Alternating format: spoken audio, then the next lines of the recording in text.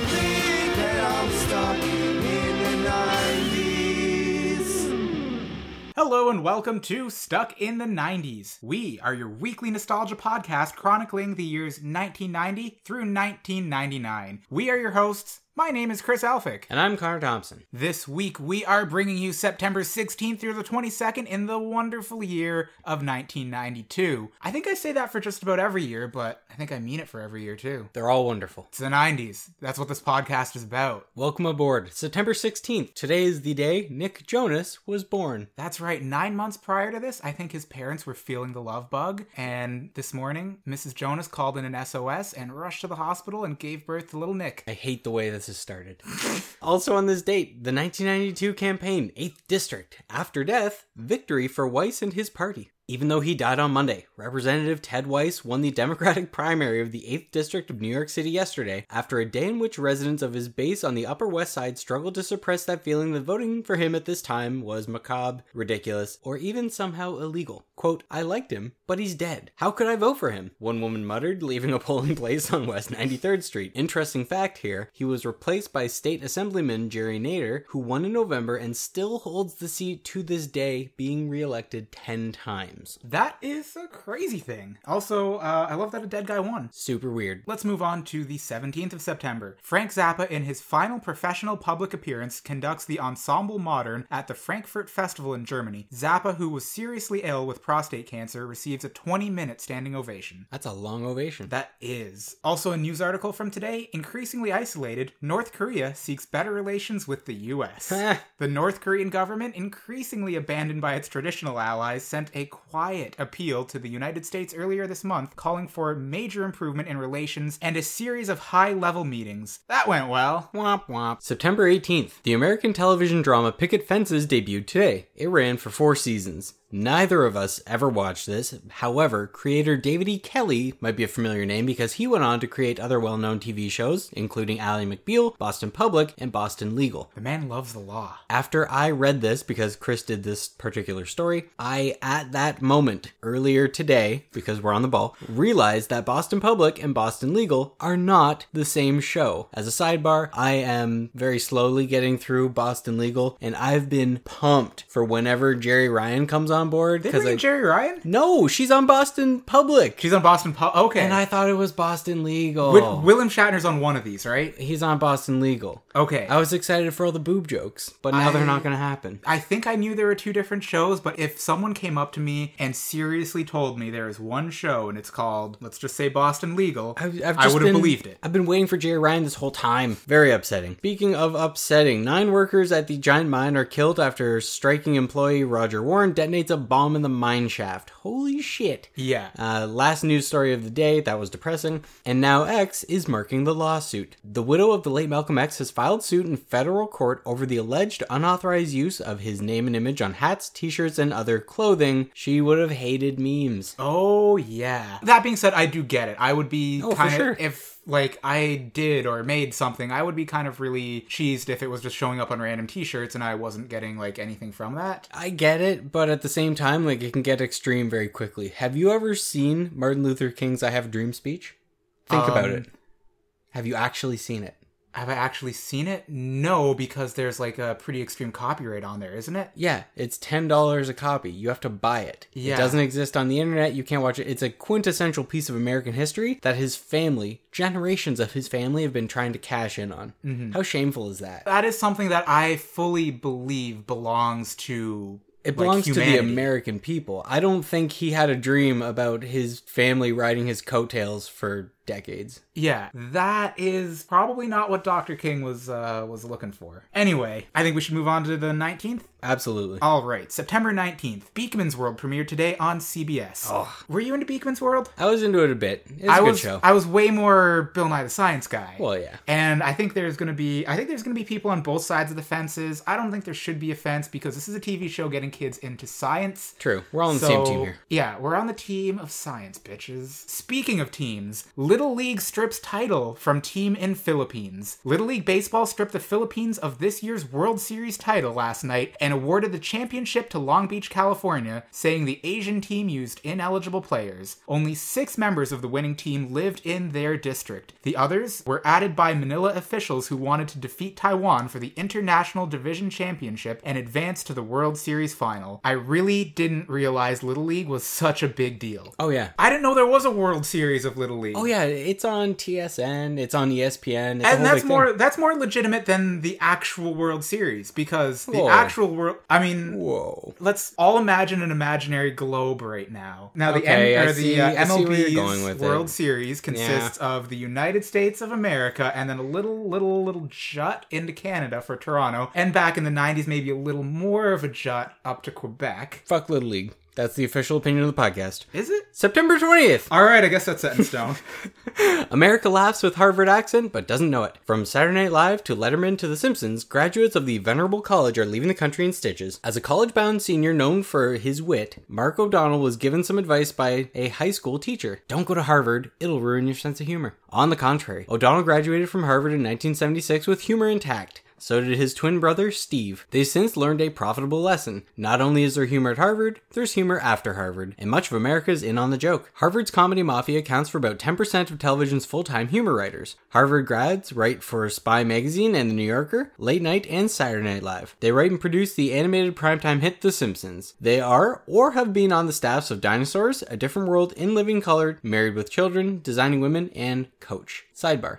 Did you know that Coach is coming back? Yes, I did, because do you remember in the first season of Family Guy? Oh yeah, when Peter Griffin writes the note. Yeah, please bring back Coach. If you do not, the skillful acting of Craig T. Nelson will surely be missed. Spills the white out. Yeah. If you do not bring back Coach, I will kill Craig T. Nelson. Yeah. I thought about that when I heard they were bringing back Coach. And I think we've mentioned it on the podcast. However, if you weren't around for, I think that was a really early episode, they're bringing back Coach. Yeah, I never watched Coach. I love All Coach. I know is the skillful acting of Craig T. Nelson was surely missed. It was. How about we move on to September 21st? Let's. All right. Mexico establishes diplomatic relationships with Vatican City, ending a break that lasted over 130 years. That's a tiff. A little bit. Crap. Another sidebar. Up until I was like 13, I thought Vatican City was called Vacation City, and it seemed like a really fun place. Article today. In trading cards, a new ball game. For years, both children and adults have eagerly swapped trading cards featuring their favorite baseball or football stars. But now, collectors are puzzling over some different types of trades. Is the Incredible Hulk worth 2 or 3 Spider-Man cards? Or which are more valuable? Cards about The Little Mermaid, Toxic Crusaders, or Operation Desert Storm? They made Desert Storm cards? We need to look into that. The world of trading cards is expanding both in content and quality. No longer the sole province of athletes, cards are increasingly featuring subjects like cartoon heroes, television personalities, rock stars, and even murderers. September 22nd, Hanging with Mr. Cooper had its very first episode today. Originally airing on Tuesday night, the show did better once added to ABC's TGIF lineup in the second season, because it was TGIF. Oh yeah. Also, in the second season, Mr. Cooper's little cousin Nicole Lee was added to the main cast, which means we're going to take a brief detour away from this week's news to venture over to a little segment on the show that we call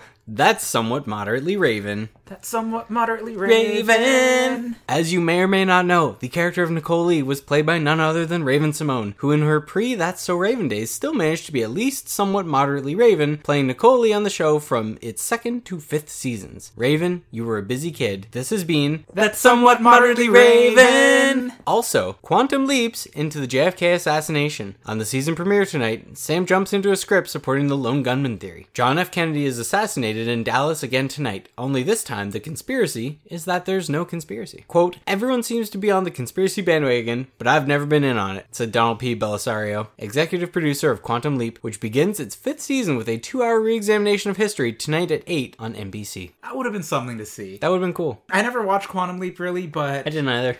It starred Scott Bakula, and he played a captain of the Enterprise, so I've gotta respect that. Worst captain.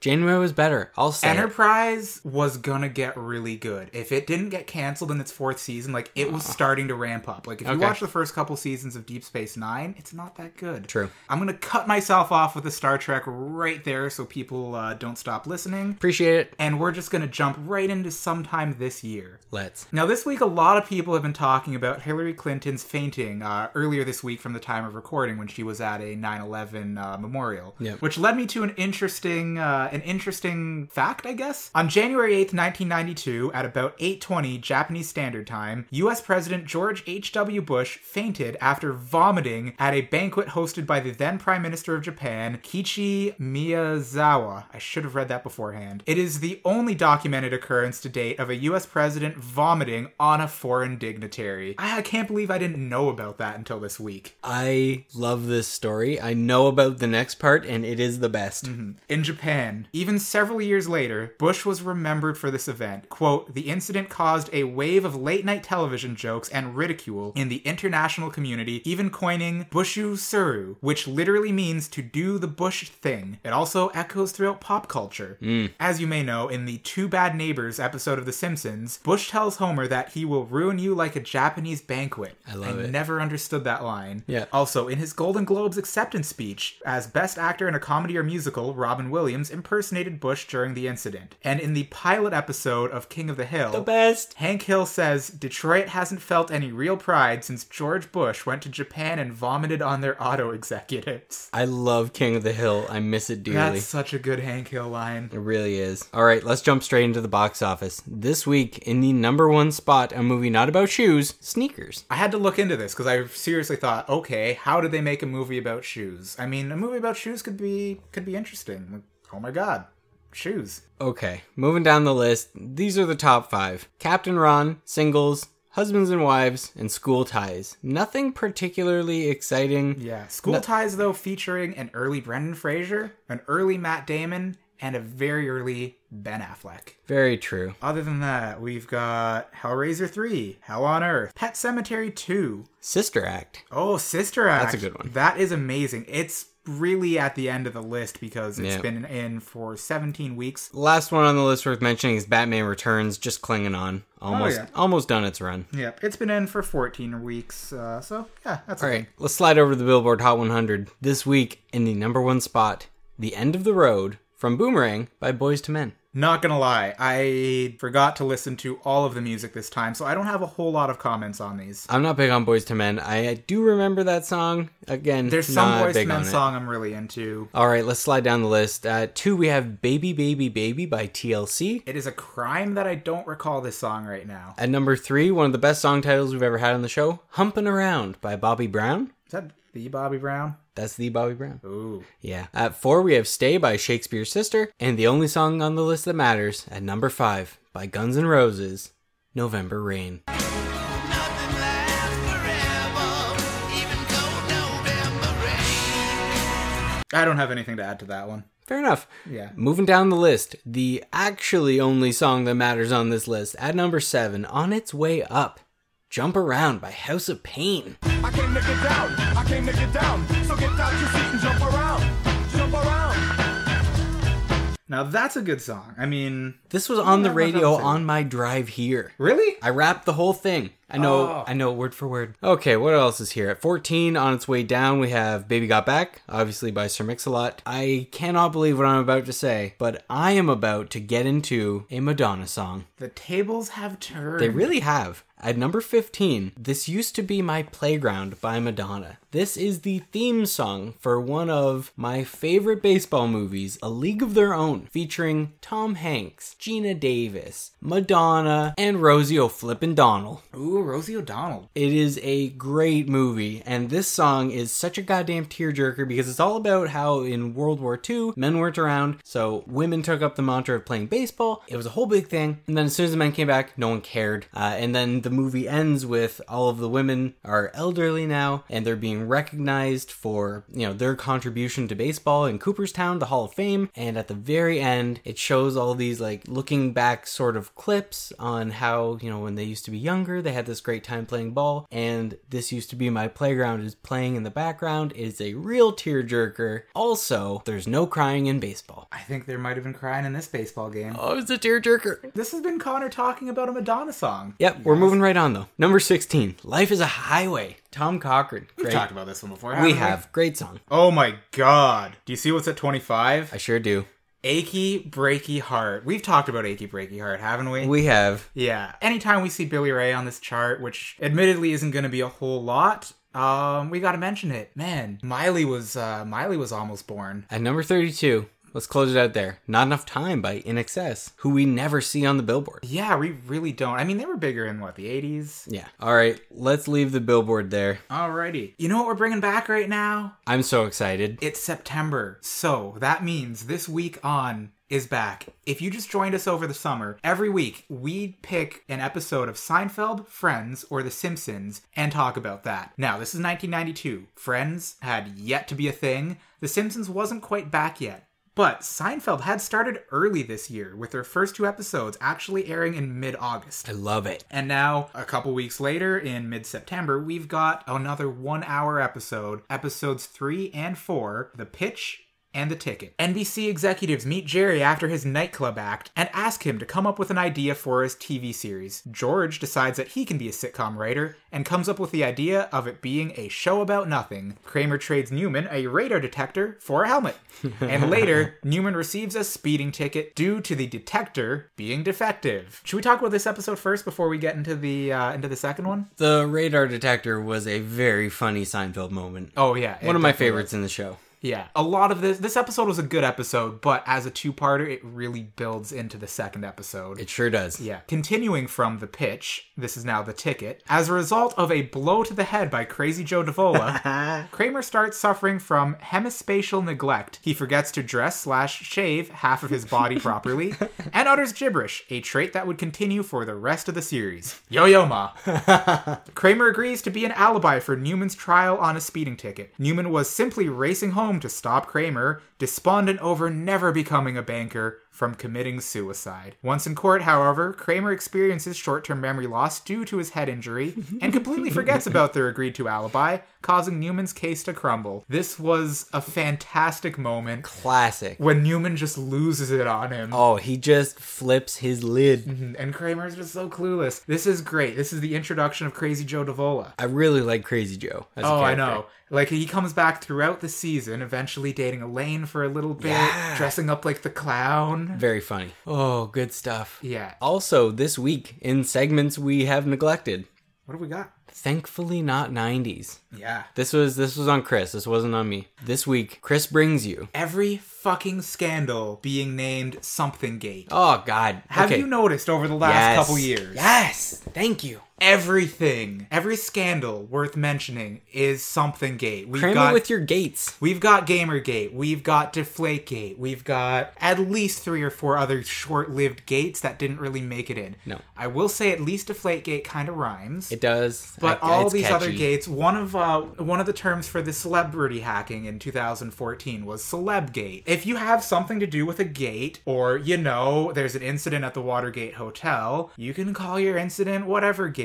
Journalists, come on. You gotta be a little creative. You can call it something else. Just look back to the 90s, a time when scandals had more creative names. Just give me a pun. A pun is top tier. That's all I need. If you even, going back to George Bush, they just called that 1992 George Bush vomiting incident. There's nothing particularly creative about it, but it's at least not gate. It's better than Vomit Gate. Yeah, it's better than Puke Gate. Yeah. All right. Vomit Palooza. Oh, yes, that's it. That's what we close on. Vomit Palooza. Vomit Palooza, Gamer Kerfuffle, Deflate-a-thon, Brady Bumbles, whatever. Just close out the gates. Let's jump into the 90s spotlight. This week, we would like to discuss what we believe is the beginning of the end. The 1990s was the first decade where it seemed like, at least entertainment-wise, studios and publishers really started to cash it in. This week, we're going to be focusing on a little thing called The Ground and everything being run into it. Oh, God. Prior to the 90s, I'm sure it happened once in a while, but I think it was less common that a movie franchise, that a TV show was just run into the ground. Prior to the 90s, Han Solo shot first. I'm saying it. It's out there. Han shot first. He did. That's a fact, Jack. Prior to the 90s, Star Wars didn't suck. Ewoks aside. Ewoks are okay.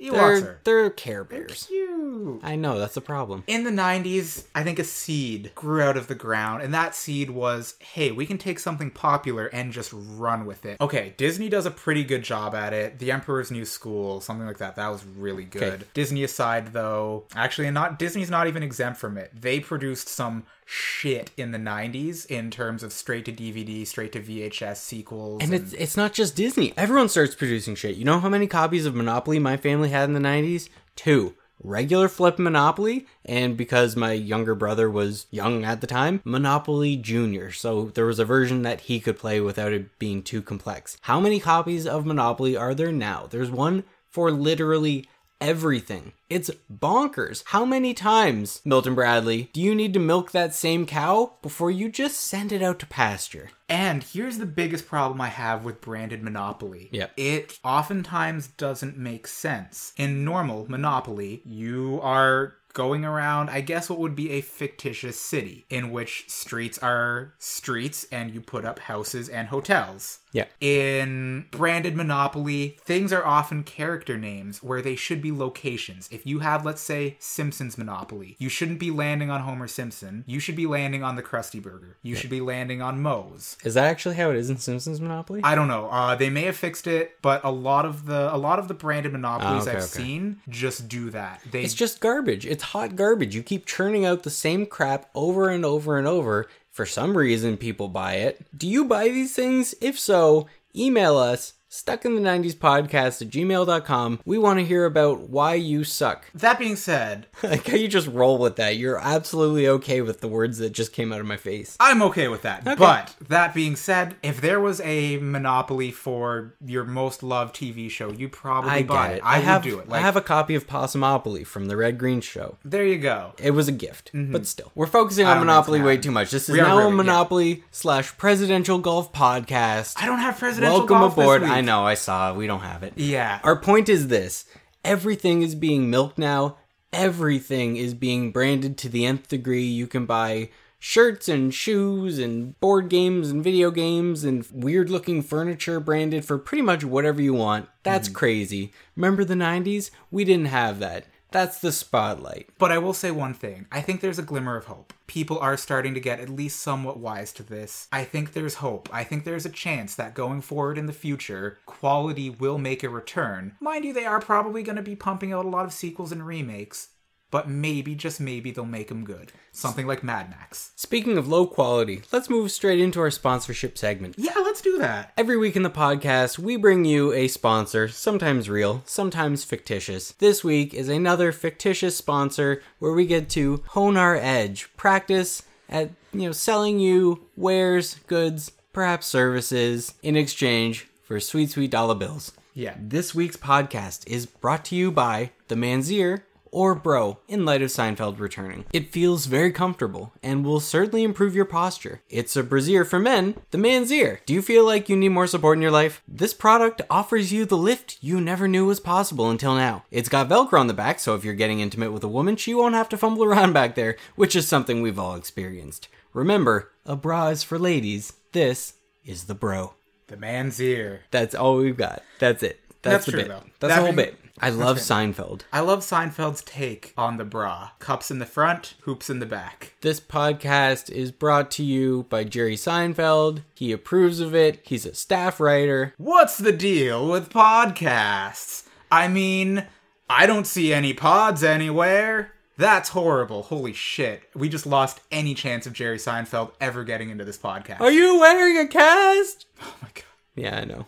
Okay. Oh, we're so sorry, Jerry Seinfeld. Let's close this week out. Let's do that. You get the wheel. I will figure out what the dates are. All right. It's a struggle. Over here. Okay, as always, you can find us online at stuckinthe90spodcast.com, facebook.com/stuckinthe90spodcast, Instagram, stuckinthe90spodcast, I think? Correct. Twitter, SIT90S. I'm getting good at this. Gmail, stuckinthe90spodcast@gmail.com. If you want to be a $10 sponsor, drop us a line, tell us about whatever it is you want to plug, and as long as it's not too heinous, we'll talk about it. That's right. Next week, we bring you September 23rd through 29th. All right. Here we go. Oh, that was a terrible spin. Play it as a light. Okay. No. That was a mulligan. Ooh, that was better. Got a bit of air on that. September 23rd to 29th, 1994. Bam. All right, we will jump 2 years into the future. It'll be a rough journey, but we'll make it there, and we'll see you next week. But for now, the podcast is now over. That was good. We were synced up on that one. Ba-da-ba-ba-da-ba. Boop.